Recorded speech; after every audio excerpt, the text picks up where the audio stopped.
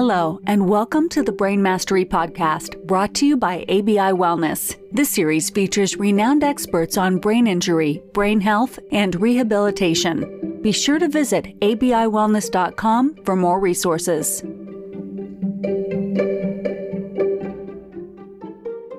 All right, everyone. Welcome back to the Brain Mastery Podcast. Today's episode, we're recording on a sunny Friday in Fullerton, California. And also, I'm up here in beautiful Vancouver, British Columbia. But I think we're both blessed with the sun today, which is awesome. You know, we're sitting here in September, just getting into the fall.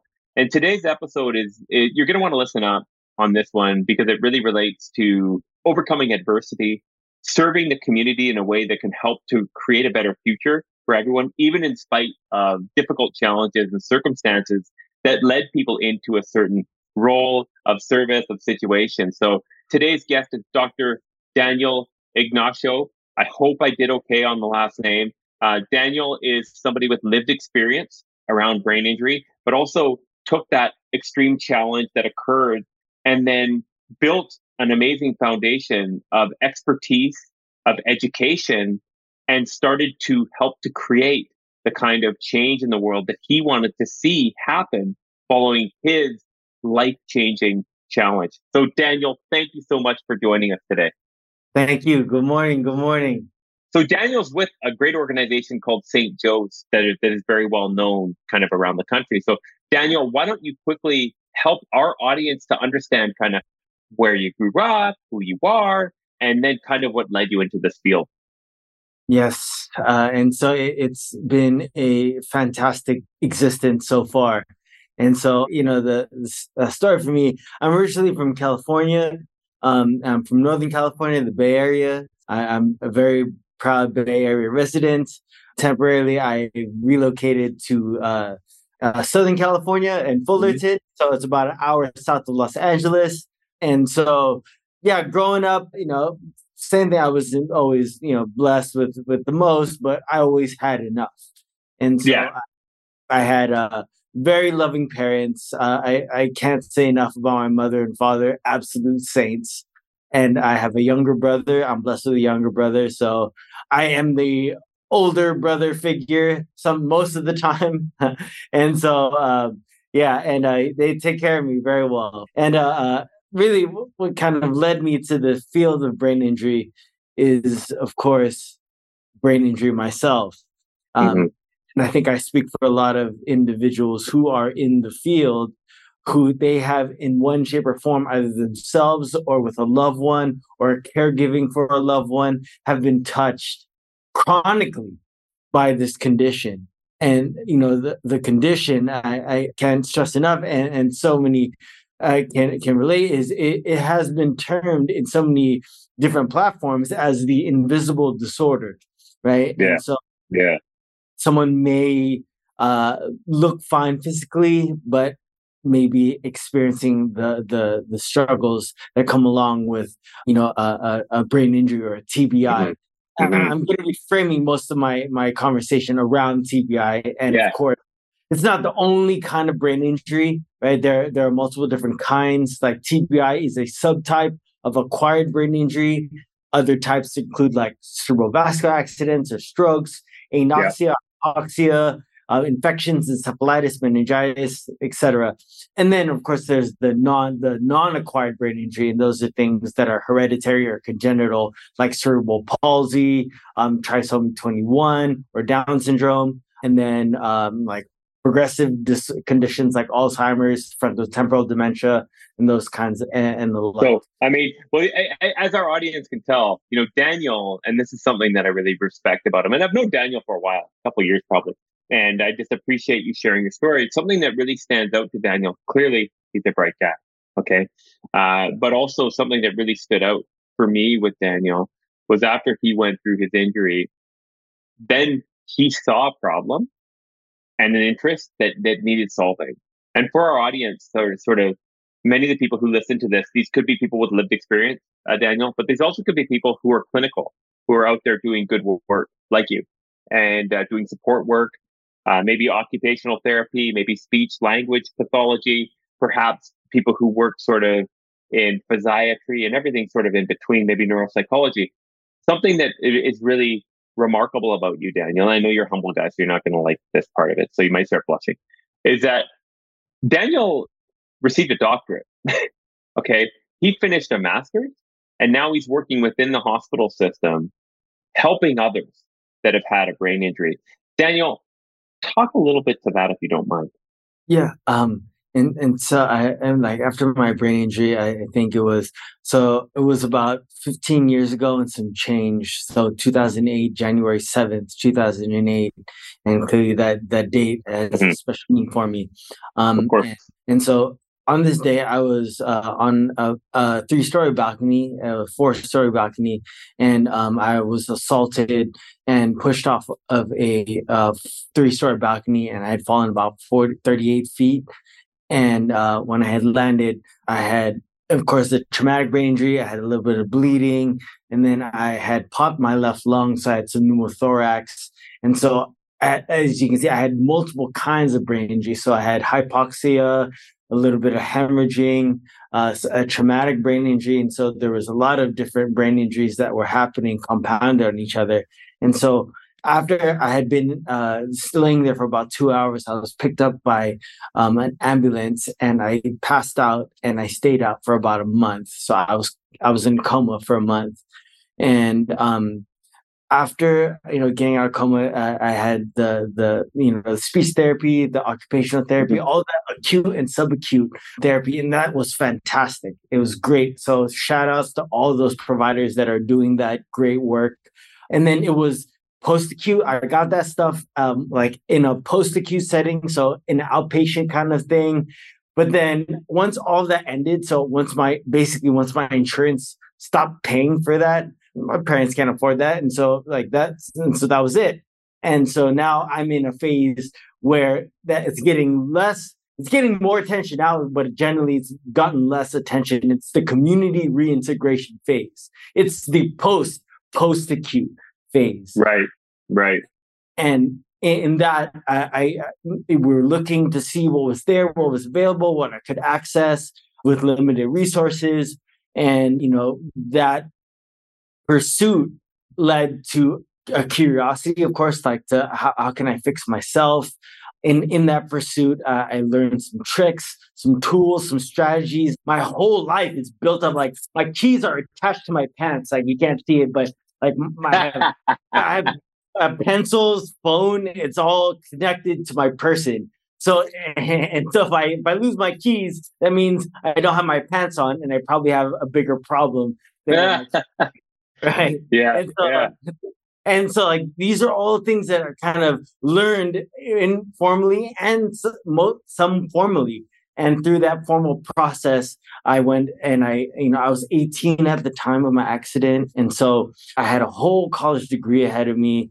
And that was a learning experience in and of itself, just the learning to learn. So what's really interesting to me, again, I can't highlight this enough, folks, for our listeners. When someone goes through a brain injury, that can be a really traumatic and life-changing event, and no judgment. Some people are unable to continue with activities of daily living because of this injury. But what I want to highlight with Daniel is the mindset that you're hearing here. It's something that's really interesting, and I'm not going to over or understate this. I'm just going to state the facts. So here's someone that's a UCLA clinical neuropsychology postdoctoral fellow, a certified brain injury specialist within the St. Jude Brain Injury Network. He's on the California Department of Rehabilitation PBI board. Okay. He does family support, RNN family support with clear motivation. This guy, in talking with him, his energy stands out. You can tell. You may not be able to see his face, but he's smiling away here. I want to help encourage people that might be listening, that might have a loved one that might be having a really hard time right now. One of your gifts, Daniel, is inspiration. And if you could maybe speak to all of these certifications, folks, were done post-injury by Daniel. Okay. Yes. All of this occurred post-injury. So when as our audience may know, I've been involved in helping to support and conduct and do some research and also, innovative programs that Daniel knows looking at cognition. But many people have been told And many clinicians would say, when someone's had a pretty profound brain injury, we need to kind of compensate around these newly found weaknesses. We need to take it slow. We need to take it easy. So, Daniel, what's your encouragement to the people that might be listening here? Yeah, and so I also want to be sensitive to, of course, please. The range here, and so I'm speaking from my personal experiences and from what I've seen is, generally for brain, actually, and if we're talking about classifications here, by all definitions, and all in all senses of the words, I had a medically severe traumatic brain injury. I was out for a month. I have diffuse axonal injury, by all meanings, medical, brain imaging, all of that, in all senses of the word, I had a medically severe traumatic brain injury. But, I'm fortunate enough that physically I was able to regain that. I was in a wheelchair for a while, but, with the help of physical therapy, and so much so, physical therapy helped me so much that it inspired my younger brother, who was 16 at the time, to get a doctorate. And so he's a doctor in physical therapy. He was so inspired by what that field was able to do for me that he went and got certified in that field. From a research perspective and a clinical perspective, I've worked with a lot of survivors, with a lot of families, done a lot of research into it, published even. And so it is a scaffold process. And of course, clearly there are exceptions, but generally speaking, it is a condition that is invisible, true, but I think it is completely treatable. It's manageable. And so when I say treatment, I don't mean cure, right? I still have my difficulties. I'm not saying that I don't. I'm just saying that by treatment, I mean managing so that the problems are not that big of problems. Like you find ways to compensate, like you were saying, Mark. Mm-hmm. And so building in systems, like Dr. Daniel Kahneman, he was a Nobel Peace Prize. Yeah. Thinking fast and slow. Yeah. Prospective hindsight, right? Like thinking about if hindsight is quote unquote 2020, if you can think to the future about what some of the problems might be, what systems can you build in today so that the problems of tomorrow aren't that big of problems? And so, that prospective hindsight is really foundational to starting to set up those compensatory systems and those support systems. And that is really where I've seen in the support group and working in the community is that these supports, if they can be set up, they can really help move along a survivor in that community reintegration phase. And so what I have really been humbled to experience, and which is really fueling why I'm so passionate about this work, is those support systems. And they look slightly differently depending on like what your needs and your symptoms. Yeah. Of course. Yeah. But what I've been really humbled to really appreciate is the wide, vast range of accessibility, right? And so, like for all survivors, and so if we could say, like, okay, generally, if we can put in the right supports, the condition is treatable or manageable. I should say it's manageable. And so, in managing this condition, you are needing to find access to the supports, and those supports, be it, if you're fortunate enough to have a family like I was, and if you're fortunate to have like the resources to, which, I always had enough, anyone, we could all have more, right? And so it is just, and being able to health insurance, and all those things, like even myself, there was a limit when those supports ended for me. And when those supports are taken, right, or they're gone away, or they're taken away, there is that profound sense of loss. And anyone with neurologic trauma can experience that. Like it's a loss that is it's ambiguous. It's the term that support groups really that our support group has really been talking about is called an ambiguous sense of self, or an ambiguous loss. Like I might look the same, I might sound the same, I might even taste the same, but I'm different.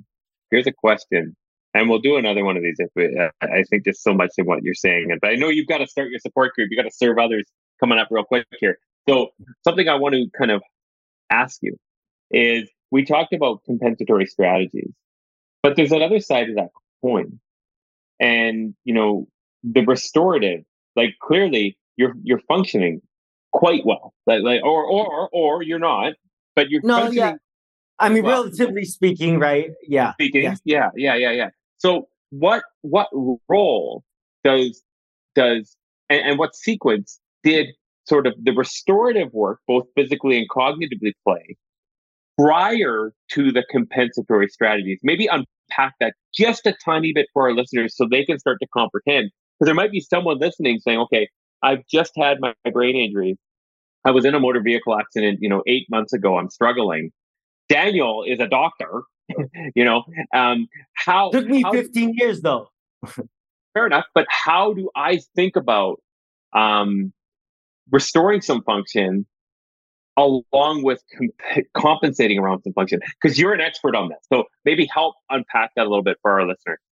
Yeah, and that's a really great question, right? Thank you. In terms of one a year, I got one a year. Perfect, and I got it. Go ahead, great. please. Yeah, and so and so for listeners, there's when we're talking about cognitive training or cognitive rehabilitation, there's two real general camps. One on one side, compensatory, and compensatory is you're compensating for some of the difficulties, and so it's like building in systems, right, calendars, alarms, reminders, those kinds of things. And then there's the other kind, where is the restorative, right? Where it's like repetitive or repeated sort of exercises to get you to a place where you're regaining the skills that you may have lost. Whereas the other side is just managing or treatment as we were saying earlier. So both are equally as important. And actually, one is clearly it's a bit, depending, of course, on the situation, could be more accessible, right? Because you just use a calendar, or all of these other strategies. And then the restorative piece is it's physical exercise is a very nice metaphor to or analogy here. Is if you've gone to the gym or you've worked out or you're trying to build muscle, you're not gonna be able to go the 50, 100 pounds right at the jump. And right. And I think a really thing about start build. So start slow, scaffold to more and more complexity until you can sort of manage things independently, right? Which I have been blessed to do following a severe traumatic brain injury. And so, at the very least, I know for a fact that it works, right? Because I've done it. Is it going to work for everybody? I don't know. Like, there's all kinds of different factors for everything. But at the very least, I know that it works. And so, and the two things, compensatory and restorative, it's not one or the other. I think so many people get caught up in like, oh, am I going to do this or that? And so clearly, if you've got limited resources, you've got to go to one or the other. But you can move back and forth. And I actually think that moving back and forth is, I think, a very necessary step.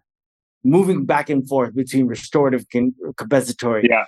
Yeah. Because I've physical therapy, occupational therapy, OT in the acute and subacute phase, it got me to a point where I'm medically stable, quote unquote, right? So they could put me in a room and I won't die. And so those have brought me up to a point where then I could implement some restorative things, and then I go back to compensatory. And Got it. Okay, that's really good. And something that I've found, and I know you've got to go, this is meant to be a quick one. I ask too many questions. I'm a part of the problem here. If there's one sort of, when you think about just and you only get one, when we think about a frustration in the world of brain health in general, Daniel, what's one frustration that you might have about the field? Um, I think right. You got this. It's fun. You got right. this. It's fun. Your mind's going so fast, right? Yeah. Yeah. So as I'm kind of whittling that down, I'm gonna go back to the last question because it's good. It's a good. It's your one good one. Thank you. and so for my case, the reason I have so many jobs is I didn't start with all those jobs all at once. It was one at a time.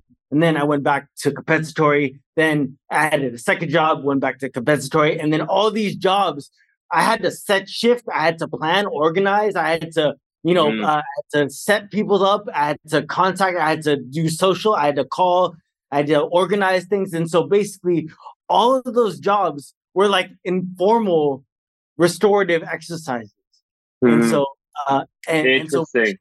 which has brought me to where I honestly think where I am now. It upped your function, is what you're saying. Having to do so much independently actually upped your cognitive function. Yeah. That's fascinating. Yeah. Wow. And because it's work, I had to do it every day. Wow. Yeah. Holy smoke. So thank you for finishing that. And so to get back to the other question, because I think it's a great one, and I have we got two already. You got two so far. And so I pinpointed it. So I think it's the silos. Yeah. It's the silos. And what I mean by that is the treatment and the management and the systems and implementation. And then all of that is like, you got to get a piece here and a piece there and a piece there and a piece there. And then all the pieces are basically saying like, you don't need the other pieces. You just need this piece.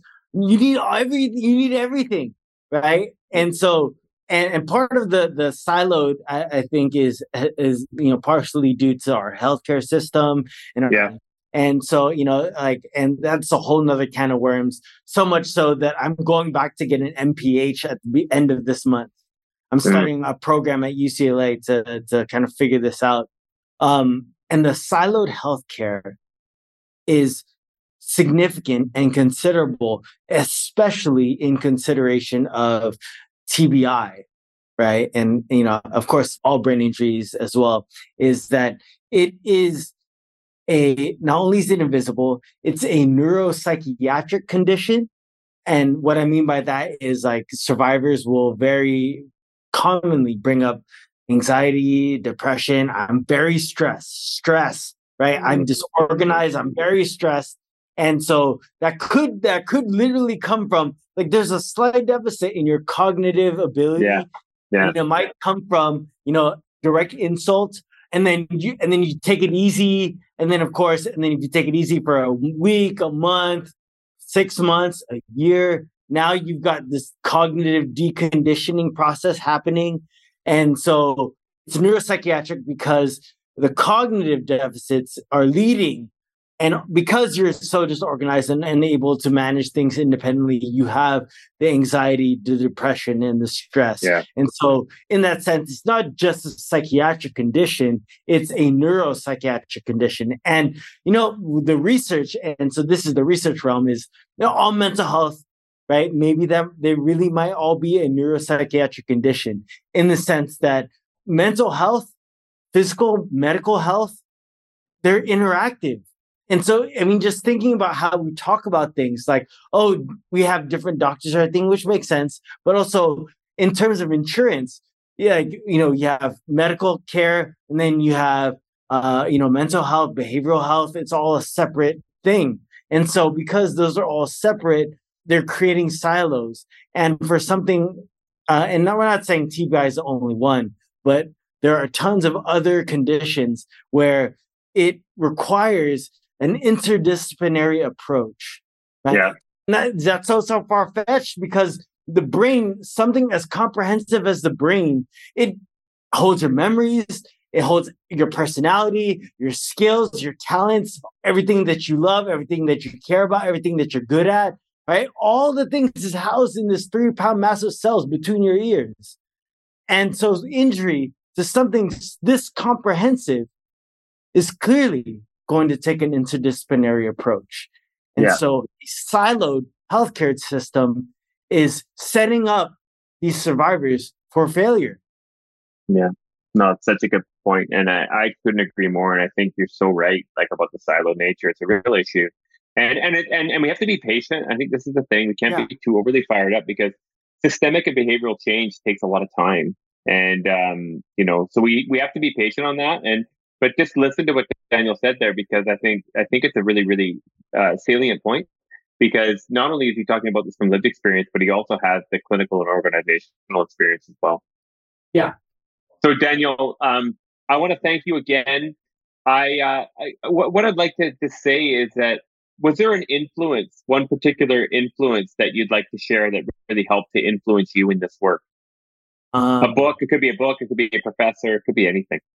I think as and since the audio and everyone is seeing, but we have support group members coming in, and if you're asking for the influence, I mean influence aside from my mother, of course, and my father, my family, and through prayer, I remember there was a saying that came to me in my recovery that really framed and change things for me. It's, we are blessed with hardships to humble us, as it is the meek who shall inherit the earth. And I would say that on a road until I stepped away from my wheelchair for the first time unassisted. And I could remember all of my friends and the inside jokes that we shared. There's so much cognitive ability that goes in remembering an inside joke that I didn't realize it until it was on. And so when it came back, I realized what that meant. That Beautiful. I inherited a lens of appreciation. Beautiful. Beautiful. A lens of appreciation that, and the support group members here, we call it cognitive privilege. So if we're talking about the strategies, the compensatory strategies, the restorative strategies, all the things that you could do, you're looking for a community, you're looking for these tips, these tricks, the ways to navigate the healthcare system, for hope. I think there's so much inspiration that I get here myself every week is these support groups. And it's, and they're available in person, Fullerton, California, hour south of Los Angeles. And it's also available online. And so virtually, Zoom. Amazing. And so most of our attendance comes in virtual. I love it. Well, thank you. I want to thank everyone. Have a wonderful Friday. Daniel, we're going to have you on again, as long as you're up for it, okay? And thank you. Some of the support group members are saying hello. Wonderful. Thank you for being a part of helping to create a better world for everyone. So thank you so much. And we'll see everybody on the next episode. If this one hit home for you, I'd ask that you download it and share it. There's a lot of support out there. I know there needs to be more, and we're trying to help to do that. But thank you so much. And we'll see everybody in the episode. Download, share, subscribe. Brain Mastery Podcast. Thank you so much for continuing to listen to the Brain Mastery Podcast. We're super grateful for the community of supporters of this podcast. Again, this podcast was designed with an intention and an objective, and that was to share stories of rehabilitation, of recovery from brain injury, to really interview some of the leaders out there to provide more hope to community members. So thank you again for all of the support with that. If this episode resonated for you and had value for you, we just ask, please download and share it. Please also, if you wouldn't mind, rate the podcast. Those ratings really matter and help us to spread the message. If you're a clinical provider out there, meaning a physical therapist, an occupational therapist, or somebody who just works with people with brain injury and want to learn more about the BEARS platform, we've tried to make it as easy as possible for you to do so. Just go to www.abiwellness.com to learn more about how to get involved. Training is very accessible, and we've tried to make it very, very easy for people to get access to this neurorehabilitation platform. Thank you again for your support, and we'll see you on the next episode.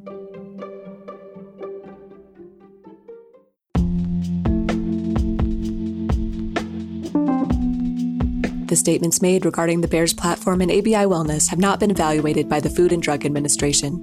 The efficacy of the Bears platform has not been confirmed by FDA-approved research.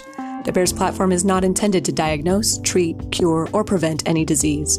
All information presented here is not meant as a substitute for or alternative to information from healthcare practitioners. Please consult your healthcare professional about potential interactions or other possible complications before using any product. The Federal Food, Drug, and Cosmetic Act requires this notice.